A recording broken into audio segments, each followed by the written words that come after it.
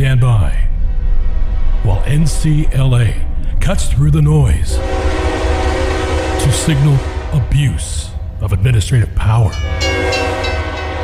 This is Administrative Static with Mark Chenoweth and John Vecchione.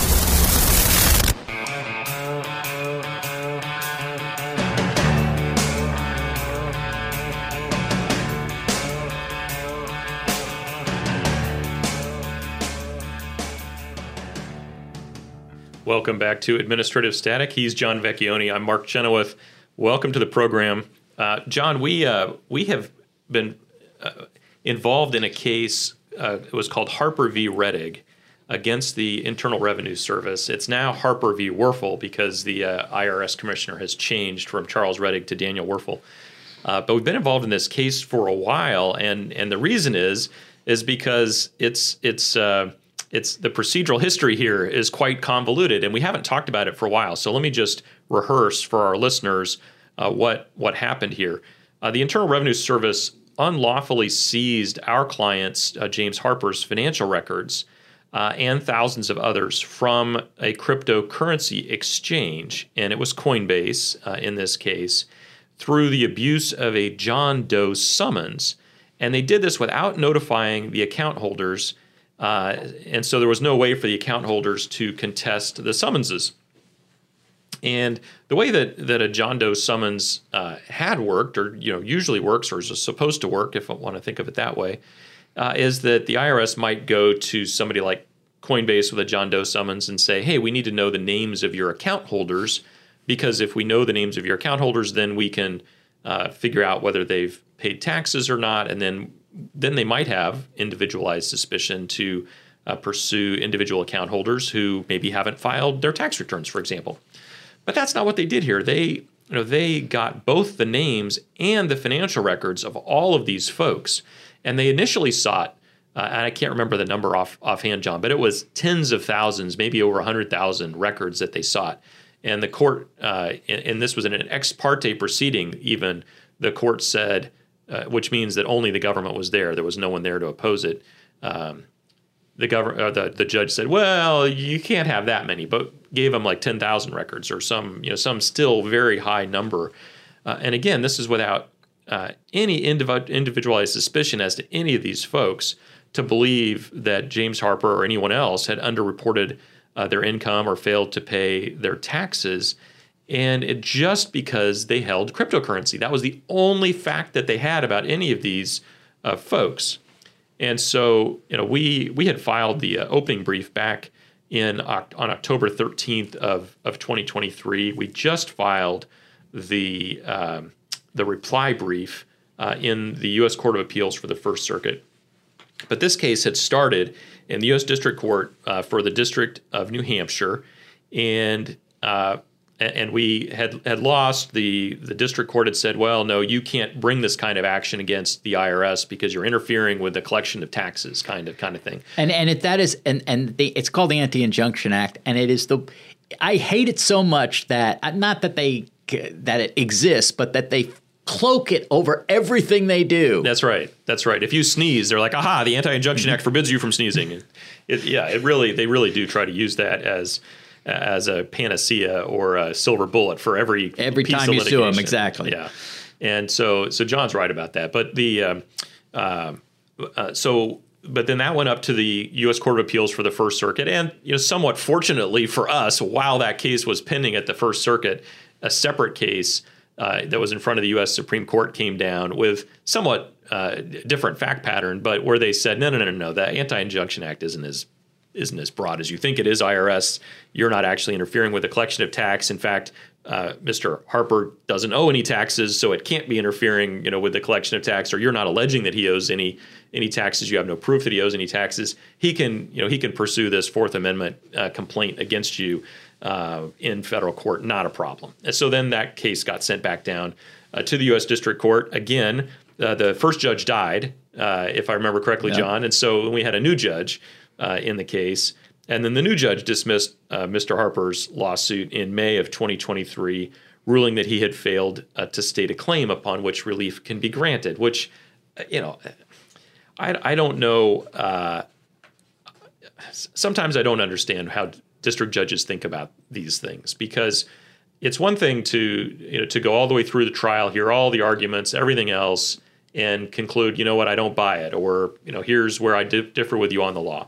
But it seems like and I don't know if it's docket clearing or what, but it seems like they very early on in these cases where there's a whole lot of information, I mean a ton of information, that the government has done something wrong, they like to say very early on, oh, no, you can't assert that claim. And I find that really frustrating. So anyway, we're up at the First Circuit again, asking for it to reverse that decision, remand the lawsuit to the district court, and frankly, address the agency's egregious violations of Americans' rights on the merits.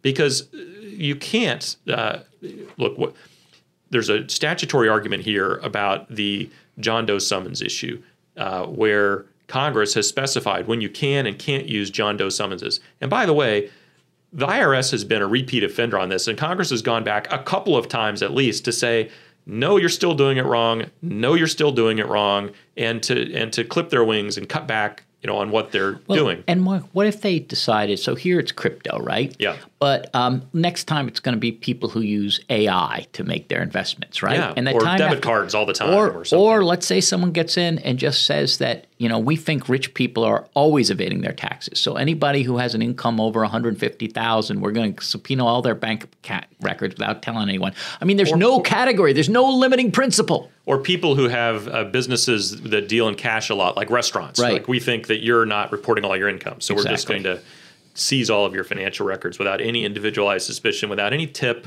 without any indication that you're reporting less than other people in the same region or whatever the case may be.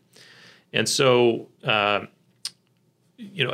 just to give a little bit more background on what happened here. So it was in November of 2016 that the IRS issued a third-party summons to Coinbase demanding that it turn over the financial records of hundreds of thousands of unnamed customers. Then and it did so. And so there's maybe problem one, but we're not suing Coinbase here. They did have a contract, though. I think it's worth noting they had a contract with Mr. Harper about not turning over records. And that's an interesting issue in itself. Maybe we'll discuss it another time, but whether or not contracts trump the government action, because the government will come after you if you reveal things sometimes. Yeah. So that's another interesting question. Yeah, it is. And, didn't slow the IRS down here. And then once they had, all these records, they sent a threatening letter to Mr. Harper stating, we have information that you have or had one or more accounts containing virtual currency, but may not have properly reported your transactions involving virtual currency. Well, that was an empty threat. Harper had filed his tax returns during the relevant period properly and had reported his income from his Coinbase cryptocurrency transactions. And you know how the IRS should have known that, John? Because he filed tax returns with the IRS detailing all of his cryptocurrency transactions and the taxes that he owed on them. So, not only were they sloppy on the front end of this, even after they had the information, they just decided to send a form letter to every frickin' person that they had, gotten the information from. They didn't bother to cross-check their own IRS, records to see whether or not, somebody had filed their taxes or not, or so it appears that they didn't do that. And so, here we are with, several years down the road since we filed this initial lawsuit, as I say, a case all the way up to the Supreme Court. We're up to the First Circuit Court of Appeals now for the second time in this case, and we still haven't had a court rule on whether or not the Fourth Amendment. The two questions, I guess I started to say this earlier, there's the statutory question about John Doe summons, then there's the Fourth Amendment question on unreasonable searches and seizures of people's papers and effects.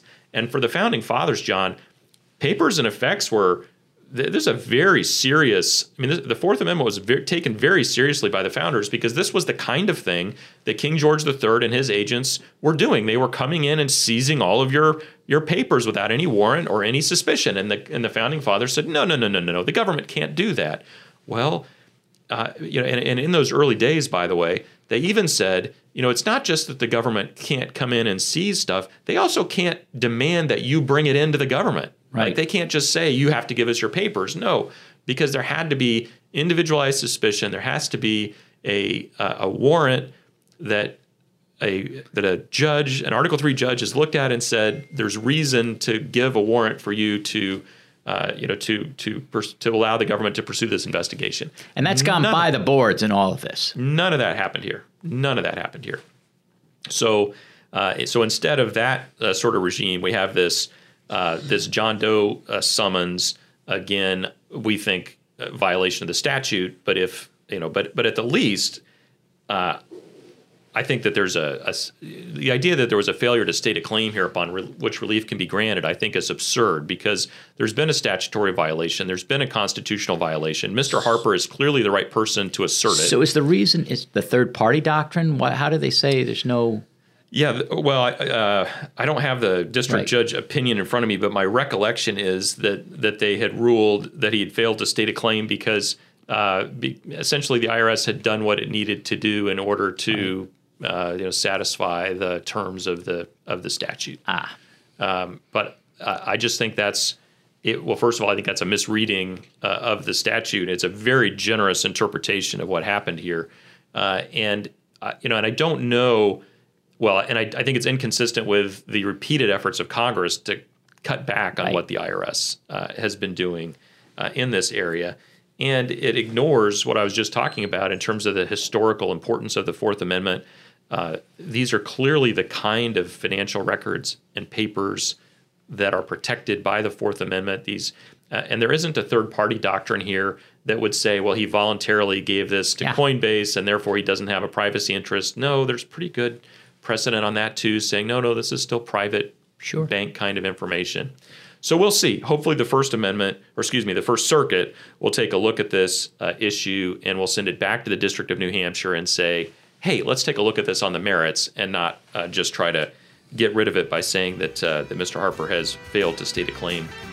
We'll be back with more right after this.